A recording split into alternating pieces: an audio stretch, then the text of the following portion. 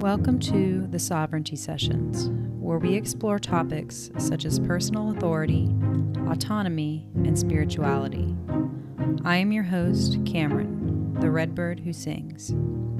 I am a farmer, medicine maker, and advocate for personal power.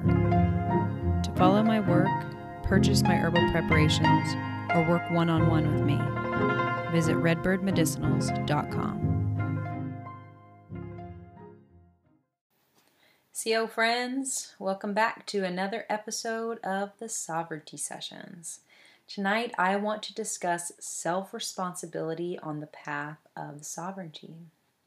So there are people who believe that the Earth has always been intended to be a prison planet.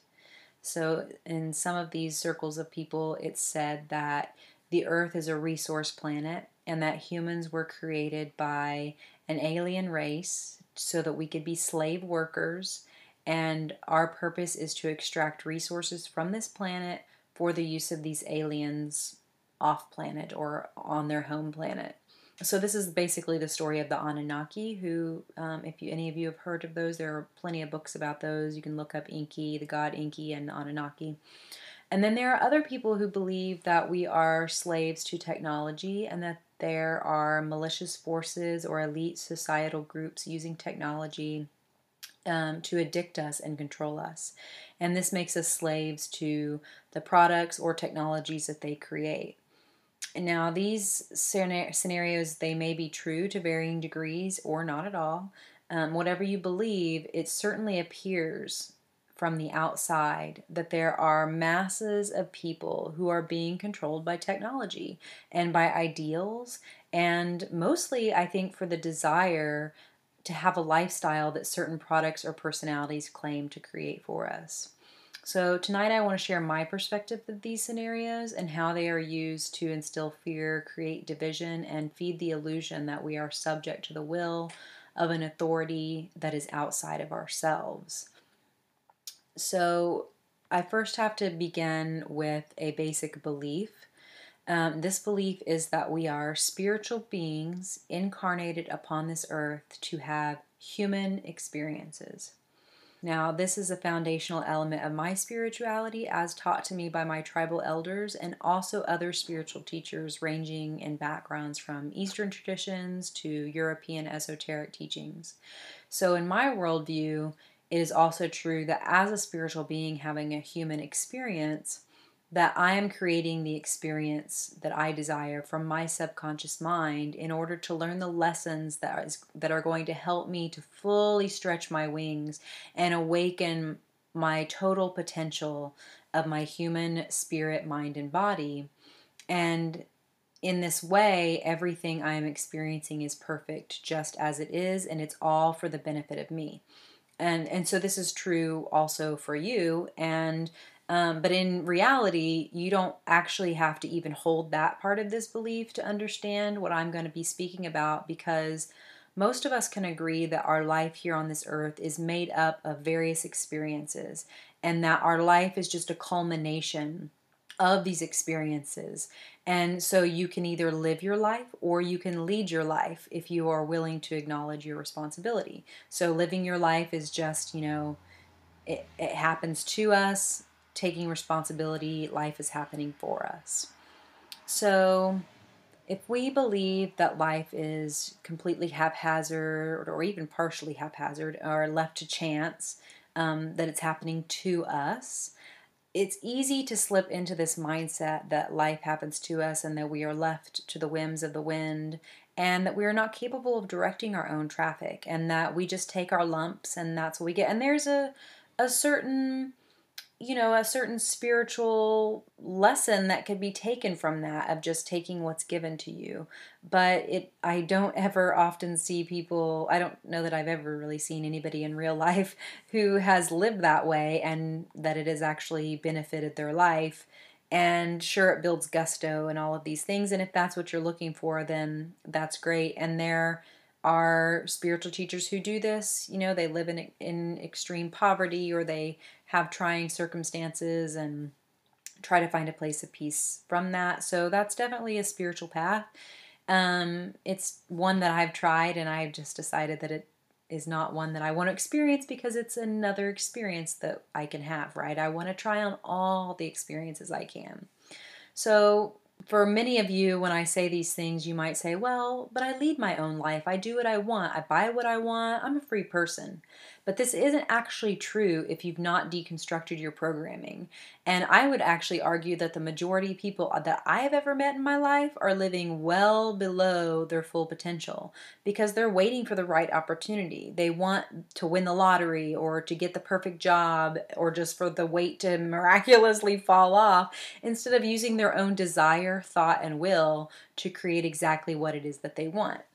And this is what I love about the rising entrepreneurial movement. It's people who are daring to examine their program, dismantle it, and create a whole new program that better serves them. And they end up manifesting one dream after the other in a beautiful cadence. I believe that this entrepreneurial spirit is a piece of the whole sovereignty puzzle and that it's divinely inspired and orchestrated to raise the vibration of the whole human body. I mean, this is a big part of escaping this prison mindset or the poverty mindset is to become an entrepreneur. And when you start to go down this path of being an entrepreneur, you realize that most likely that you have a money block and you have to work through that. So that's poverty mindset, right? And so you break through that. And then with that, there's these sexual blocks and you break through that. And there's all of these really huge blocks that we're carrying around that most people probably actually have as well. But until you step into this entrepreneurial path, you might not actually be able to see those because your goal is not, hey, I'm going to make 6 figures this year, whatever. I mean, everybody wants to make more money. I get that. But when you take that on for yourself to make that happen, to be a business owner and to make the money yourself instead of getting a paycheck, it's a whole different ballgame. And I've been self-employed for like 15 years, failing the entire time. And 4 years ago when we started farming, that's the first time that that I've actually had a successful business. And by successful, I mean that there's financial abundance. And so I've been able to break through some of my blocks. And then now I have, I had my herb business and which I still have. And now I'm moving into this different aspect of my business that I'm trying to build up, which is the coaching aspect. And so it's just really cool to see how this is all just part of my desire to be sovereign. And it's also fun to have all these different experiences of starting all these businesses and seeing how big you can get. Some people want that and some people don't. So believing that we are spiritual beings having human experiences, we can come to this idea of the earth being a prison planet from a perspective of life happening for us and not to us. And this is a huge piece, right? That life is happening for us and not to us. It's divinely orchestrated for us. So I really want you to grasp that concept and feel what that feels like in your body. That life is happening for you and not to you. It's a completely different vibration if you sit with that. One is victim. That life is happening to us, that puts us in a victim state. So when we come from this perspective of life happening for us and not to us, we can assess how we are creating the situation around us and not feel bad about it and, pity party it. Just see it for what it is. And then you can see if you're reacting to someone else's creation, the world that they've created or the life that they've created. And you can decide if you really want to have that experience or not. You can see how you've been programmed to accept the experience. And we can choose to step out of the experience and create something else, another experience that we would like to try out instead. So this is, as I'm recording this, it is September of 2020. 2020 has been a crazy year for everybody. And so it's been interesting, that's for sure. But in the beginning, I was spinning out just like most people are, what the heck is happening? And I went down every rabbit hole. And a lot of people start to go down the rabbit holes and see what magnitude of awful things exist in the world. And they start to get really freaked out and they just have to shut it down. But this is kind of a tangent, but I would encourage you to keep going down the rabbit hole, because there's freedom on the other side. When you get down all these rabbit holes and you get to the end of it, you come out with a sense of peace, or at least I did. I came out with a sense of peace, and it was like, okay, I am not part of that. I'm not part of any of that craziness. And it only affects my life as much as I say it affects my life. So my entire existence on this earth, I've been trying to get out of this system that I thought existed, the government and being part of a country that thought was trying to control me. That's an illusion too, right?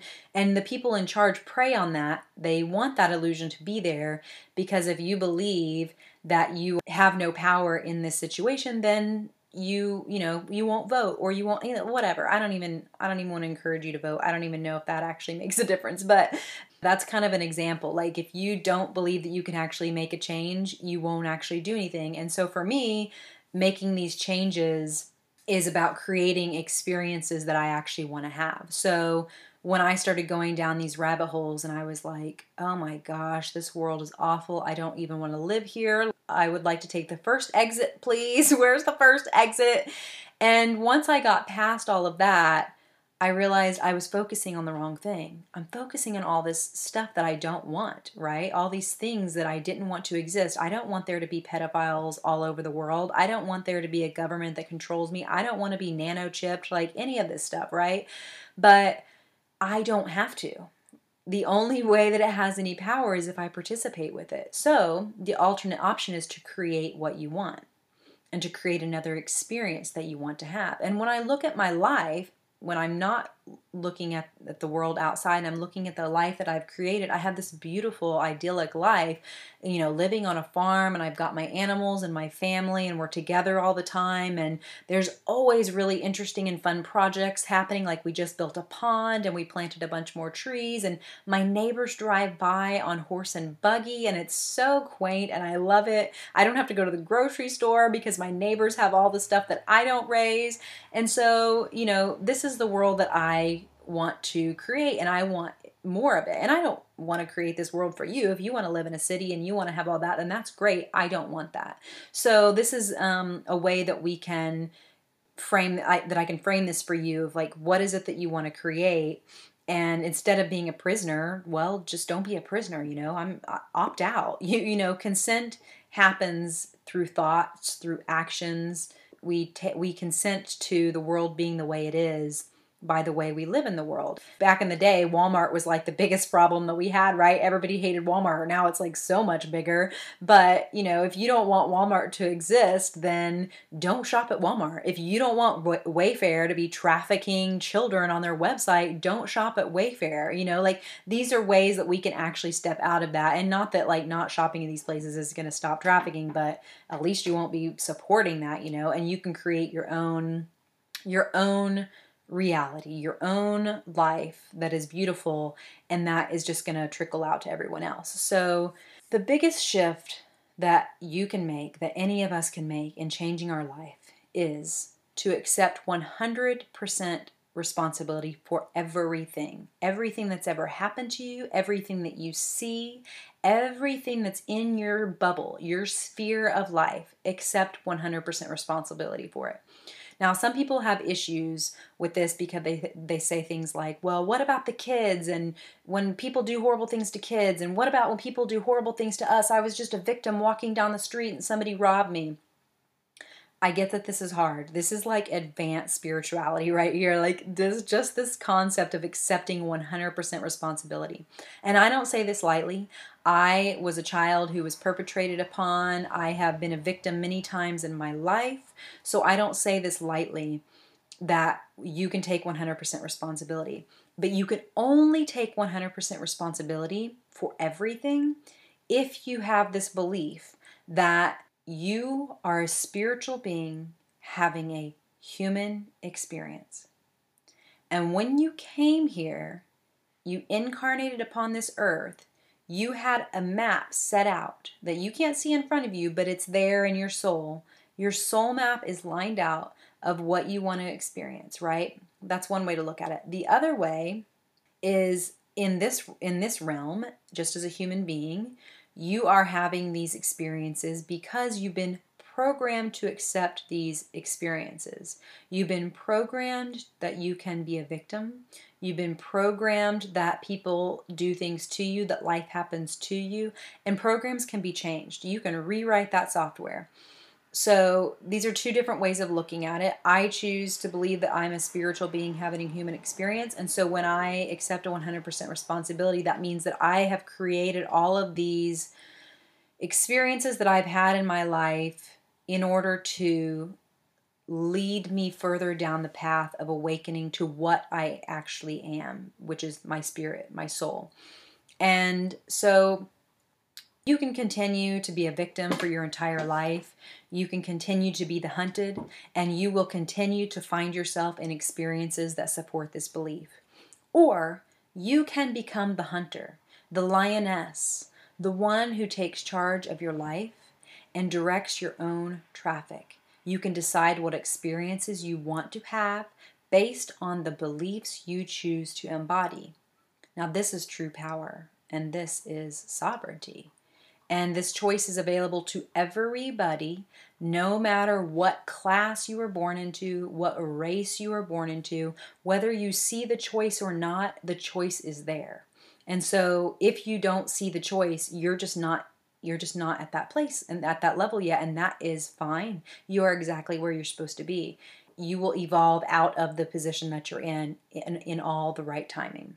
Now, one of the most important ways that we can take control of our life and stop being a prisoner is to take ownership of our health. This, in fact, was actually the first step that I took towards sovereignty, and I feel like it's a great place to start. I recommend it to all of my clients, that they start at taking ownership of their health, and this is why I love herbal medicine, because it helps you to do that.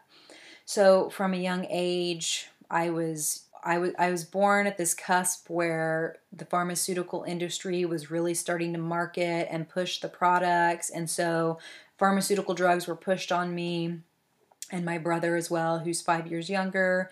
And so it was like, if I had a pimple, here's this to take. And if I was in a bad mood, here, take this. But no one ever actually considered that these things might just be part of my life. They might be my hormones, or, it just might be that maybe I was depressed because I had a reason to be depressed. I was grieving. Maybe that was okay, and I didn't need a drug to, shut me up. So I never felt comfortable taking drugs. I spent a lot of time in nature as a kid, and I also spent a lot of time alone. I was a, quote, latchkey kid. I don't even know if people use that word anymore. So I had a lot of reflection just built into my daily life, and I just knew that there was nothing wrong with me, that the problem was outside of me. And so this belief actually saved me in that situation. And, that was a caveat here. I'll say that was a belief that I had to have to survive as a child. But as an adult now, I can say that the problem was never outside of me, right? Like, that got me to where I am now. So had I not held this belief, I might have listened to false authorities that tried so hard to convince me of my flaws.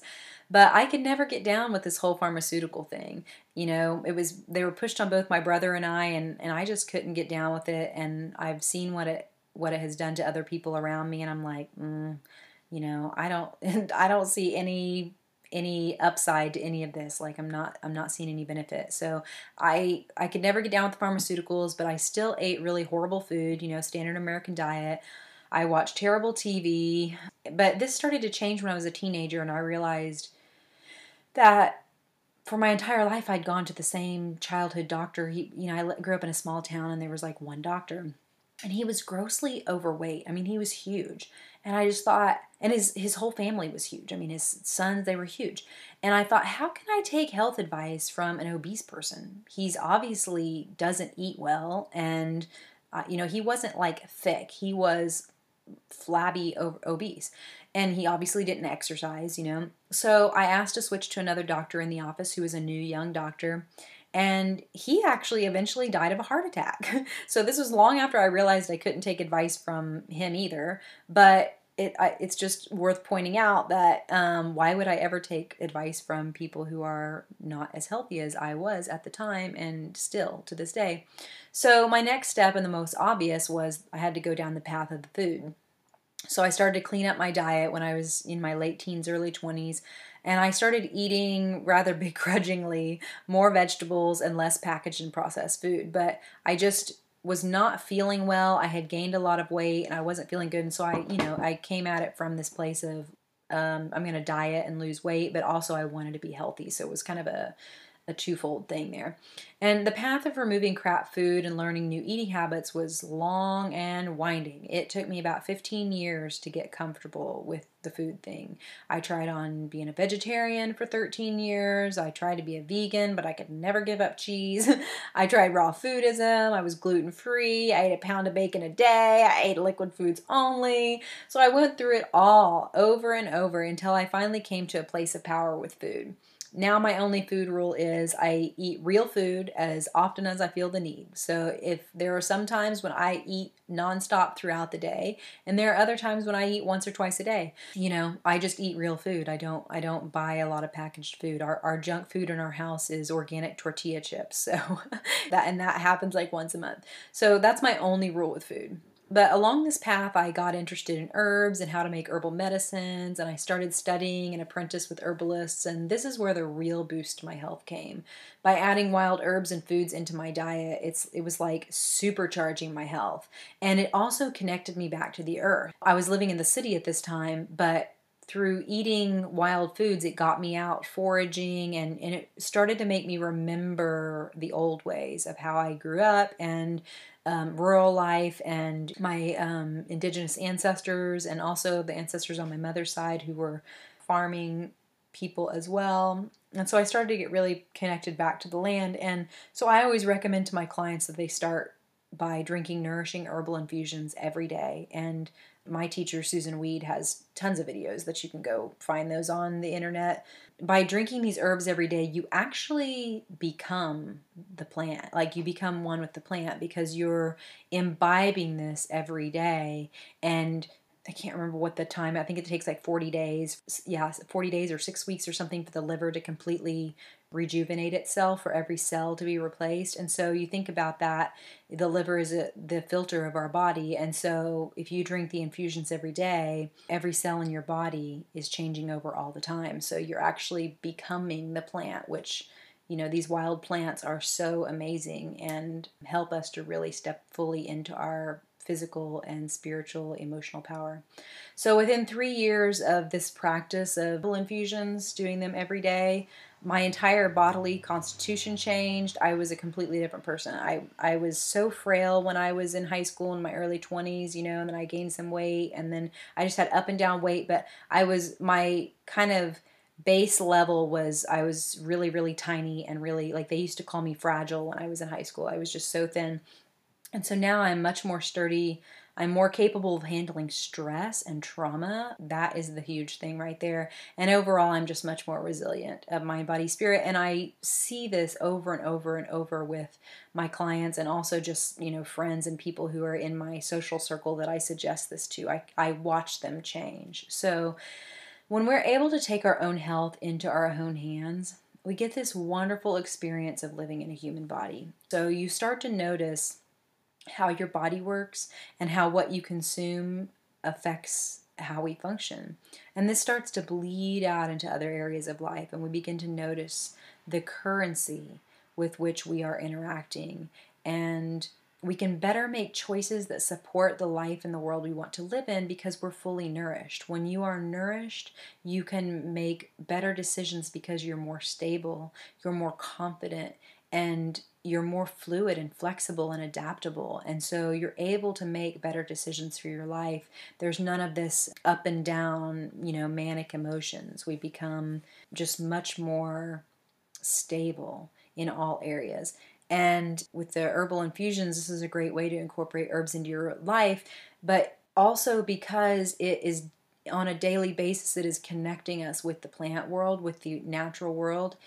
It helps us to be grounded, and which is the stability that we need. So especially if you live in the city, I highly recommend this. I will add that this will only work if you are wholeheartedly navigating this path. So not just trying things on because someone else told you, because I told you what to do, or coming at it from a place of diet mindset or with a goal, like a goal of losing weight or a goal of, I'm going to miraculously be healed in 6 weeks, whatever. It doesn't work on your timeline. So you have to really commit, and you have to just start small and just take your health one step at a time, little tweaks here and there, and don't just do it because somebody else tells you to do. Don't do the keto diet because it's fashionable. Don't do, whatever other diets, the South Beach diet or whatever. I don't even know what these diets are anymore, but don't do a diet. It's a lifestyle change. So if you're trying to lose weight, don't set the goal of losing weight. Set the goal of changing your life. So the weight will come off when your lifestyle lines up to the vibration of health. And that is the only way to gain health, to change your life to fit the vibration of health. So one way to do this that's really great that I love to do is through music. So every morning I go outside, I do my morning practices, and then I get a cup of tea or cacao, and I sit on my deck and I play music, like really good music, just whatever vibe I'm looking for, but it's always got to be loving. I like it to either calm me or to raise my energy depending on what state of my menstrual cycle I'm in, but it always has to make me feel good. So I highly recommend that music as a way to raise your vibration. And the thing is that in our three-dimensional bodies, we vibrate at this certain frequency, and that frequency is what creates matter, that creates the physical form. But as we climb higher and higher up the ladder of our chakras, of our energetic being, of our spiritual self, as we climb higher and higher up this ladder, we start to vibrate faster and faster, and the faster you vibrate, the lighter you become. So this is why things like running, why you might lose weight if you're running, or if you're doing high intensity interval training, you lose weight, because these things are fast moving things, right? They make your body vibrate at a faster rate. And so it's not that burning calories, yeah, they're whatever, they might be doing that, but it's really that they're making your body vibrate at a faster rate. So if you just work out for 20-30 minutes in the morning and you do this high intensity stuff and then you sit on your ass the rest of the day, there goes your high vibration. So you got to try to keep this vibration up. Music is what is great. If you have to sit at a desk job, play that high vibe music to keep you elevated, and then take breaks to do, Kundalini yoga, or to take, just to go jogging or walk fast around a track or parking lot, whatever. Just keep the vibration up, because the higher the vibration, the lighter you become as you start to dissolve from matter into the etheric form. Another way that we can step out of the paradigm of this whole prison planet thing is to take control of our technologies and how we use them. Have you ever heard somebody complain about how our cell phones are taking over our life or killing us, and then they still continue to use a cell phone? Yeah, I have definitely heard those people, and I'm pretty sure that I have done some of the complaining too. So if there's one thing I have learned being a farmer and selling at farmers markets and dealing with people, every day, it's that Americans are absolutely addicted to complaining. So people just want to complain. They want to complain because they're unhappy. And so they also want to complain because no one actually wants to change things. Because if change things means that you have to actually do something. Like I was talking about with losing weight, you can't just, I'm going to half-ass it and spend 10, 20, 30 minutes working out a couple times a week and then sit on my ass the rest of the time and do nothing. Like, it doesn't work that way. If you want things to change, you have to do something. So Dandapani, he's a Hindu priest. He has a great talk about this, and he says in it something like, if your phone is taking up too much of your attention or time, the problem is not the technology. The problem is actually you. You haven't learned to focus. And he goes on to say that we teach our kids to do so much, but we forget the important stuff, like how to go to sleep or how to focus. And these are actually skills that we cannot master unless we've been taught properly. Now, if you are a self-motivated kid, like I was, you can teach yourself. But let's be real here. Most people just do not take the initiative to self-educate. For the person who does choose to take 100% responsibility for their life, education is a lifelong endeavor. It's not necessarily in the formal sense, like going to university for the rest of your life, but these people are those who are always learning. They're always finding new resources because they have to. When you take 100% of your responsibility for your life, you realize that it's all on you. And if you don't know how to do something, get something, or be something, you better figure it out. You know, this whole saying, if you got to lean on your own spine, you can't lean on the spine of another person. You got to lean on your own spine. So back to the technology and the focus, learning how to focus is something you can do all throughout your day. And if you can focus, meditation is great. I love for people to start out meditating because if you can clear the space and focus, then from that starting place, you can move out with more integrity in your life. The easiest way to start to focus is just to focus on the task at hand, the thing that you're doing right now. So if you're folding laundry, just fold laundry. If you're with your children, just be with them. Now, this is a heavy ask, I know, for mothers, but, you know, I'm a mother too, but it's not impossible unless you say it is. So that's really important. It is not impossible unless you say it is. And if you just go around poo-pooing everything, all the ideas, then you're going to stay exactly where you're at. So instead of saying, I can't do it, say, how can I do it? How can I make this happen? Now you could also take up yoga, tai chi, qigong. These are all great. There has to be a bridge though that takes it into every day of your life. So you can't just, it's the same thing with working out. You can't just spend 20 minutes meditating in the morning and then the rest of your day you're just all over the place. Of course, that's how you're going to start out with meditation. That's how you're going to start with anything. You just start to introduce it into your life, but you have to find a way to make it take up more and more space in your life. And you know, you have to start doing that by creating a bridge into your everyday life. So let's say with meditation or Tai Chi or something, just like when we were talking about working out, if you set it at a desk job, stop on your lunch break and do 10, 20 minutes of Tai Chi, or take little breaks throughout the day, just like meditation breaks, 5, 10 minutes at a time. 5 minutes, 5 times a day, you know, that's 25 minutes a day before you know it. So you have to build that bridge into your everyday life, or that lesson just stays on the mat. It doesn't go anywhere else. It stays where you know, it stays there in your morning time. It doesn't carry out through the rest of your day.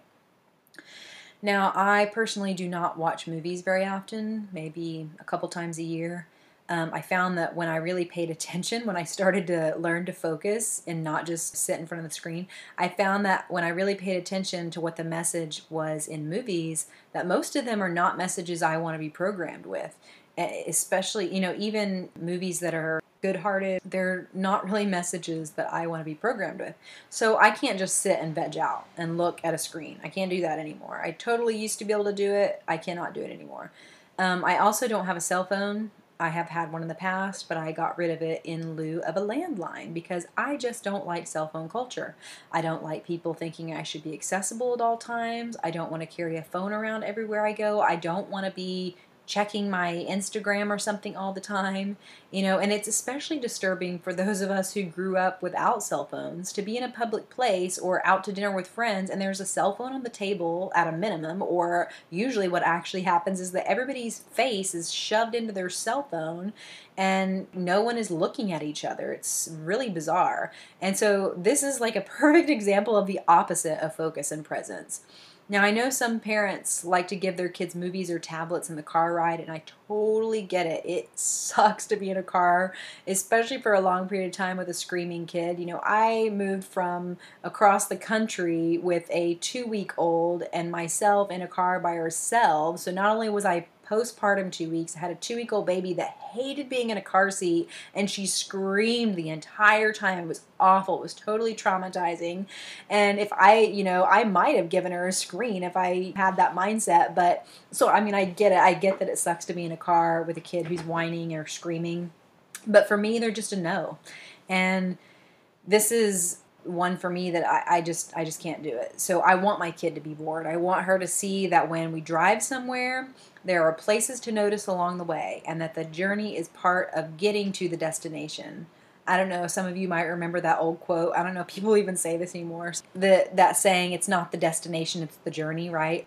I don't feel like people are teaching their kids that anymore, that it's about the journey, you know? Everybody's like, oh God, just shut up and watch the screen. So anyway, as a result of my decision not to do the screens in the car, or ever actually. She never has a screen. I have a 3-year-old who knows how to get herself home from town. She can tell you exactly where we're at. She can tell you when we're getting close to her grandma's house that's 16 hours away because she remembers a particular tree. Now, this child is not a prisoner, but she's actually an active participant in life. She's focusing on what's around her. She's noticing things. She is fully integrated into the natural world, into life around her, and she loves it. I also choose not to have Wi-Fi in my house. I have Ethernet because I don't want to be absorbing all kinds of those weird Wi-Fi waves 24 hours a day, and I don't like the practice of just having internet wherever I am. Like, I don't want to sit on the couch and be on my computer, you know? I like to go to my desk and work and leave it there. And this method actually helps me to focus. It helps me focus on the task because I have specific office hours, and I go to my desk, I focus on the task at hand, and then it makes it easier for me to leave that and to pay attention to my family when I'm not working. You know, I leave my office hours and I go downstairs, even though it's all, you know, our businesses are all contained on this one farm. I leave and I can go spend time with my family. And I couldn't have come to these decisions that actually immensely increase the quality of my life without first having learned another important skill, which is critical thinking. Critical thinking is critical, especially right now in the world as it is. There's so much chaos, and supposed authorities are shoveling answers into you at every turn, telling you what to think, who to be. And it's so prolific now that people aren't even aware that they're actually not who they really are, or not who they're being in the world. They're somebody completely different. You know, my teacher always says, you are not who you think you are. You are somebody completely different altogether. So, you know, in order to find the truth, you have to be able to think outside of your own beliefs. And that's to find the truth of yourself, to find the truth of the world around you. You have to be able to think outside of your own beliefs. And you have to know what you want to see, and you have to be able to remain outside of other people's beliefs so that you can make decisions from a neutral mindset. So you have to know what you're wanting to see. Is what you're wanting to see reality, or you just want to see something because you have a belief that this is how it should be, you know? So one of the issues that I've had in my life is just having this view that all men were bad, and I really wanted to see that, and so I would create situations to where my partner would be a jerk, or to where he wasn't supporting me because I wanted to continue to see that. It fed the belief that I needed to hold in order to think that all men were just horrible. When you can remain outside of all of it, or outside of other people's beliefs, and outside of your own beliefs, you can actually make decisions from a neutral mind, and you can just determine the best plan of action as opposed to reacting to a situation. So you have to be able to look at opposing sides. You have to look at what seems to be benign information sometimes. You have to look at other worldviews that don't match yours. You have to gather information, not just from, you can't be heavy-sided on one side. You have to gather adequate information from all sides. Like, talk to some people who are like, oh yeah, I gather information from the other side. I watch this other news channel and they're just so stupid, da da da da da. And it's like, okay, well, but you're not actually listening because you're just too busy judging them, right? So you're judging what you're saying instead of actually hearing what they're saying. So you have to actually be able to gather information from a neutral mind, and you have to sit with it long enough to make your own decisions instead of having your perception managed by someone else. You have to manage your own perception. Now, this might actually be one of the most difficult tasks we have at this time, because critical thinking has been indoctrinated out of our children, out of us as children. I barely learned critical thinking when I was in school, and I don't think that kids learn it at all anymore, for the most part, at least in public school systems. Now, this, like everything else, developing critical thinking, it comes with practice. It takes years and years of practice, but we have to start somewhere. And to my mind, the most obvious place to start is with the information that is coming to you, such as media or things other people are telling you. And so how we're going to do this is, before we allow the information to come into our brain space, It first needs to pass through the guardian gate of our mind. This is our critical thinking army. So, first we have to be at neutral mind. We're observing, but we're not involved with. We're just observing what's happening, observing the information flowing towards us. And then we have to ask, what is my own North Star? This should actually happen before the situation. Like, you should know what your North Star is. But first we ask, what is your own North Star? Where is it? Your North Star is, where is it that you are going? What kind of life do you want to live? What are your own beliefs and values? What is your North Star, the place that you're always heading to be? In general, this would be, for those of us on the spiritual path, this would be our higher self. We're always aiming to get to our higher self. We're always wanting to tap into our higher mind, right? So after we know what our own North Star is, we ask, what is that person's or that corporation or that, news outlet, what is their North Star? What is the end point of their message? So if you follow what they're saying, if you try to figure out, they're probably not going to just tell you what their North Star is. They might have a little quote or whatever that sums up their message, but if not, it might be kind of hard to figure out what their message is, so you really have to listen. What is the end point of their message? Are they trying to instill fear in you? Are they trying to provoke you to get a reaction out of you? Are they trying to diminish you in some way, make you feel bad? So one big way that this is happening right now is how the media is playing this whole game of the Black Lives Matter movement and how they're showing, quote, white people. I don't like to use that word in my life because I think it doesn't make any sense, but how they're juxtaposing these two classes or races, of people, how that is a situation that is being presented, one, to instill fear in both groups. Actually, all black people think that they're going to get killed, all white people think that they're going to get killed, so there's the fear. Then it serves to provoke you. So if you look at all the riots that are happening and who's funding these riots, the person who funds the BLM, the largest funder, is Soros. It's a white man. He won't say he's white, he's Jewish, but whatever. Like, it's a rich, light-skinned man. And what is his intention? What's his North Star, right? So it's intended to provoke, which is what it's doing. It's provoking riots. It's provoking black people to go into neighborhoods of white people and white people to be afraid and for them to both have guns and shooting at each other.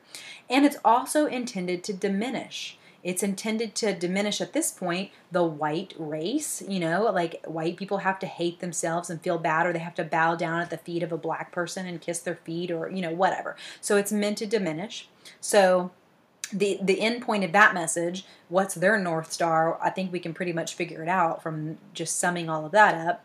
Is it to mislead somebody? Is it to discredit someone else's view? Once we know the answers to these questions, we can begin to determine if your North Star lines up with their North Star, the other person, the business, the media outlet, whatever it is, if the North Star lines up with your North Star, if you are going to the same place, if you want the same things. And we don't all have to want the same things for the world, but when you start to get a clue of like, what does somebody actually want? Oh, that person actually wants a world war. Okay, well, I don't want that, so I'm not lining up with that. So if you're not going to the same place, then you can just let go of that information, or you can take the parts that resonate with you and leave the rest. You can do this right now, actually, as you're listening to me. Does what I say resonate with you? Or does it offend you? Or do you just not care? Are you just like neutral about it? So once you've made this determination of how you feel about it, then take a step further and ask yourself why. Why do you feel that? As a medicine maker, I know that oftentimes the medicine that people need is not necessarily the medicine that resonates with them, but that the medicine that actually provokes or irritates a strong reaction. So this is a telltale sign that there's something there to explore. So why does something, in the case, let's go back to the case of the media and how they're juxtaposing the Black Lives Matter with white people and this whole racial clash that they're creating. What is there to explore? Why are they trying to provoke? And do we need to be provoked? Maybe you need that provocation, maybe not. Maybe it's intended for ill will. We don't know. It all has to play out, right? But you can ask these questions. You can explore this. And exploring something doesn't mean that you have to take it on into your body, into your beliefs. It's an exploration. And if you can't explore things, you can't ever really determine what your true beliefs are.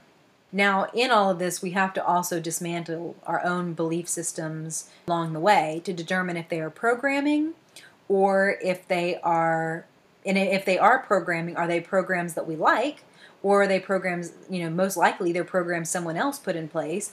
And do we want to reprogram ourselves with new beliefs? We can do that. We can do system override. We're in control of this, right? Like if we're a machine or a computer, we're in control of this computer, so we get to do system override. So these are all things, we really have to dismantle our own belief systems in order to come at life with any kind of authenticity. Now, once we are able to develop critical thinking, then we can start to exercise our intuition. Now, what most people that I come across think of as intuition is actually just more programming. And more importantly, it's somebody else's program. Like most programming is somebody else's program. From television program, if you watch a lot of TV, there is some programming, and you better believe that they put some subtle stuff in there. Now, as children, we're born with this natural intuition, and it is truly remarkable. The intuition of children, I mean, seeing it in my own child, it's just been really amazing. But somewhere along the way, this is lost by the vast majority of people. And it's not entirely by accident, I mean, parents definitely create this situation just based on their own programming, but it's also really intentional by powers outside of us, which is why sovereignty is so important, why looking at your beliefs is so important, why mediating the information that's coming in, keeping that guardian at the gate of the information that's coming in and going as well. But I meet a lot of women who say, I just can't trust my intuition for whatever reason. And it's kind of interesting because I've never actually heard a man say that they couldn't trust their intuition. I don't know if it's because they don't really think of it as intuition and that's like a woman's word, or if it's because I work with women and I've always worked with women for the most part. I mean, I still speak on spiritual topics with plenty of men. So to my mind, this just goes back to programming. And many women experience being programmed into self-doubt. Like that's really common with a lot of the women that I've worked with over the years. So we have to develop the intuition. And in order to do that, we must first sit with ourselves, and we have to pay attention to our feelings that we feel in our body. And we can start to exercise this intuition like a muscle by playing simple little games, such as little guessing games, like guess when something's going to happen, like when a friend or a partner is going to arrive at your doorstep, or, something like that. And just trivial things that don't matter. And like guess what shirt somebody's going to be wearing when they come. And over time, you can start to test it out on bigger things in life, like knowing when to trust a person, or when to make a business deal, or when to harvest a plant to get the most out of the most potent medicine out of it. So developing the intuition is a lifelong process. It never ends, it can only get stronger and stronger. And like a muscle, we have to keep flexing it and keep working it out. And then eventually it becomes, ready to act in a moment's notice, and you don't even think about it. You're just always going with your intuition, especially for us women. Like we're really intuitive beings, and it's really, really, really important for us to be tapped into that, because that's the divine feminine. That's the way that we move. We're like serpentine. We're like water. We got to move through things. So back to the responsibility. It is so important that you take 100% responsibility for your life, for all the experiences that you are currently having, and to take it even further to all the experiences you've ever had. It's really actually is empowering. For some people, it might seem defeating, or it might seem like, well, then that makes me the bad guy or whatever. But actually, it can be really, really empowering, because once you take 100% responsibility, you realize that actually gives you the power to change your life. So if you know that you're the cause and the effect, you start to change the way you operate. And this is when you really start to step into sovereignty, this real true power. When you commit to taking responsibility in this way, you are acknowledging on a soul level that no one is coming to save you, and that whatever happens in your life will be of your own making. And that is extremely empowering. And unless you're in the victim mindset, and then it's like, well, poor pitiful me, but you got to get out of that. So whether you take responsibility or not, you are responsible for your life is of your own making. You don't have to acknowledge it. It still is true. But when you step fully into this power and you're able to stop living out old programs and start living the program that you yourself have created, then you step out of the prison matrix that is falsely controlling you. You step out of it completely and you step into the sovereignty, into the freedom. Now, the best thing about this is that as you begin to take responsibility for your life and your experiences, it inspires others around you, and they start to do the same thing in their own way. So you don't have to do anything outside of yourself. You don't have to change the world. You don't have to do anything outside of being true to yourself. That's it. And I mean, it's the hard path. I'm not going to act like it's easy. It is the hardest thing in the world to actually be true to yourself, but it is the most rewarding path. So there's, no more cajoling others to live how you want them to live. You don't get frustrated at nights bitching about how fucked up the world is. Your world is perfect. And everyone else gets to live however they want, and their world is perfect for them. And if they want something different, then they can choose that, and you will be that light. So for those of us creating these beautiful worlds, we can just get together and have a party. We can go celebrate together and join all of our beautiful worlds together, and it's great. And it's this beautiful thing. You start to attract other people who are creating this beauty, and it's just wonderful. So I want to say I don't actually believe that we live on a prison planet.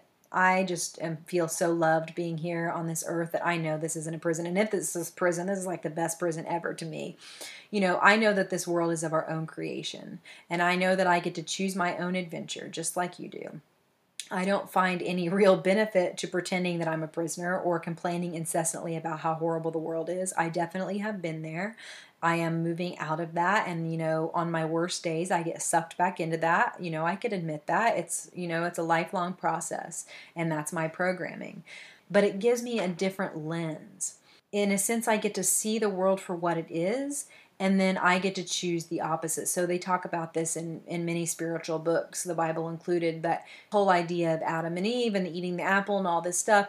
It's not actually free will if you don't have an opposite choice or another choice, right? And so through this free will and choice, I get to decide, you get to decide that we don't want to participate in the awful. We don't want to participate in all of the disgustingness of this world. We don't want to participate in that stuff. And it doesn't mean it's going to go away. It means that it's going to lessen if each of us choose. And, I want to say that for as bright of a light as we can be, there's always going to be the darkness that matches the light. So it's always going to get darker and darker and darker the lighter and lighter people go until we move out of this polarity thing. And so I know that I don't want to participate in the awful things of the world. As my stepmother says, I use my powers for good and not evil. And so I craft my life from this place of I'm going to use my powers for good and not evil. I'm going to create beauty in this world, and that's my path. And so to be really honest, this means that certain aspects of, quote, normal life in the United States, I just can't participate with. And at this point, I'm totally okay with that. It might seem deprived to some people, but not to me, and I don't think anybody who ever came and experienced my life would think it was deprived. But, some examples are I don't fly anymore. I don't fly on airplanes because it's an awful experience. I don't want to be on that plane. This was before the whole, viral outbreak or whatever, everybody wearing masks, but people are eating food on the plane and farting and babies are vomiting. I've been that mom, the vomiting baby. I don't want to be on there with all those smells and that nasty air. It's just a terrible experience. I don't use a cell phone, which means when I'm out driving around, I got to know where I'm going, or I got to use my intuition. This is a great place for me where I practice my intuition. I have no idea where I'm at, and I say, this is where I need to get. And sure enough, my intuition will take me right there. And I go a long way around because it's about the journey and not the destination, but I get there, maybe 3 hours late, but I get there. And I don't eat fast food. I rarely shop at the grocery store. I rely on my neighbors and myself for, most of all of my stuff, or sometimes I order stuff online, but I go to the grocery store for things like, cocoa powder and olive oil and treats like that, like our tortilla chips and stuff like that. But I don't feel deprived in any way because this was just a natural progression.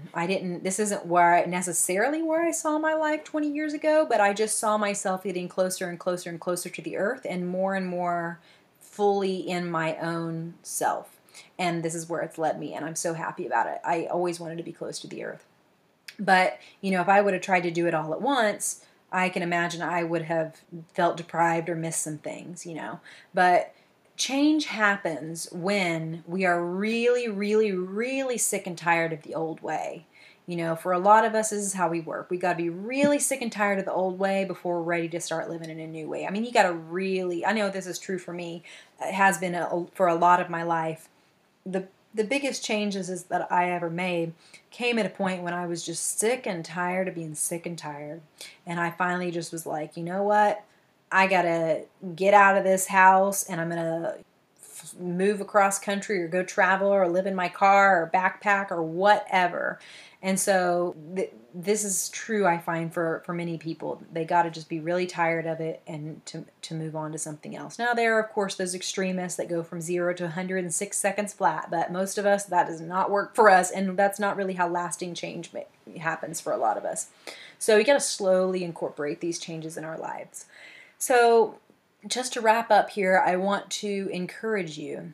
If you are feeling like a prisoner or like you don't have control of your life or that you don't have choices, this is a big one. A lot of people feel like, I was born into this class, this body, this system, and I don't have a choice. And I'm going to tell you, it ain't true.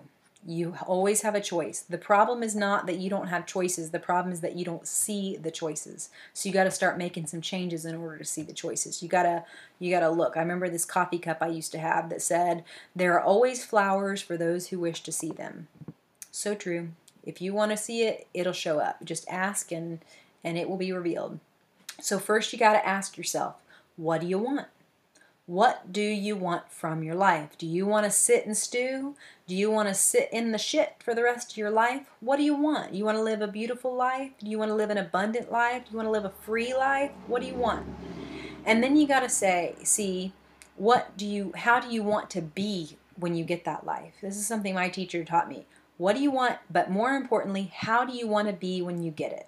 Because as I've learned from my own experience, you can have your dream, you can be living it, and you won't even see that you're living it. Because you don't know how you want to be in that. And for myself, I didn't know how to experience joy. I didn't even know what it meant to feel good. So I had a life that I had created, and I didn't even know, I couldn't even understand how beautiful it was. I couldn't even feel it because I didn't know how I wanted to be in it. And so when I decided that I was going to be joyful, then I started to feel joy. Then you start cultivating what you want. You got to plant the seeds for your garden that you want, and then you tend those seeds, and it's a diligent work. You got to pull those weeds. You start to have those negative thoughts. You start to think you don't have choices. You got to pull that weed. You got to pull it out, and you just got to stick with your vision. What do you want? How do you want to be when you get what you want? So then you'll start to parse through your life, making new choices, building new belief systems that are going to support the life that you want and how you want to be in that life. It's going to take you time, but you're going to learn so much along the way about yourself and your true desires. That's the real thing. It's going to be so cool. You're going to wake up and be like, I didn't want any of that stuff that I had, and now I'm living this completely different life. So you're going to wake up to your true desires, and in the end you're going to come out stronger, more resilient, and you're going to be like a true human being. You're going to be truly sovereign, and you're going to be able to fully embody the experiences that you have in life. And if you will know, you'll be so powerful because you'll know, I don't want to have this experience, so I'm going to go over here, and you're going to manifest some amazing things in your life. So may your North Star shine bright enough for the whole world to see. Thank you for joining me. This is a wonderful session, and I look forward to our next session together.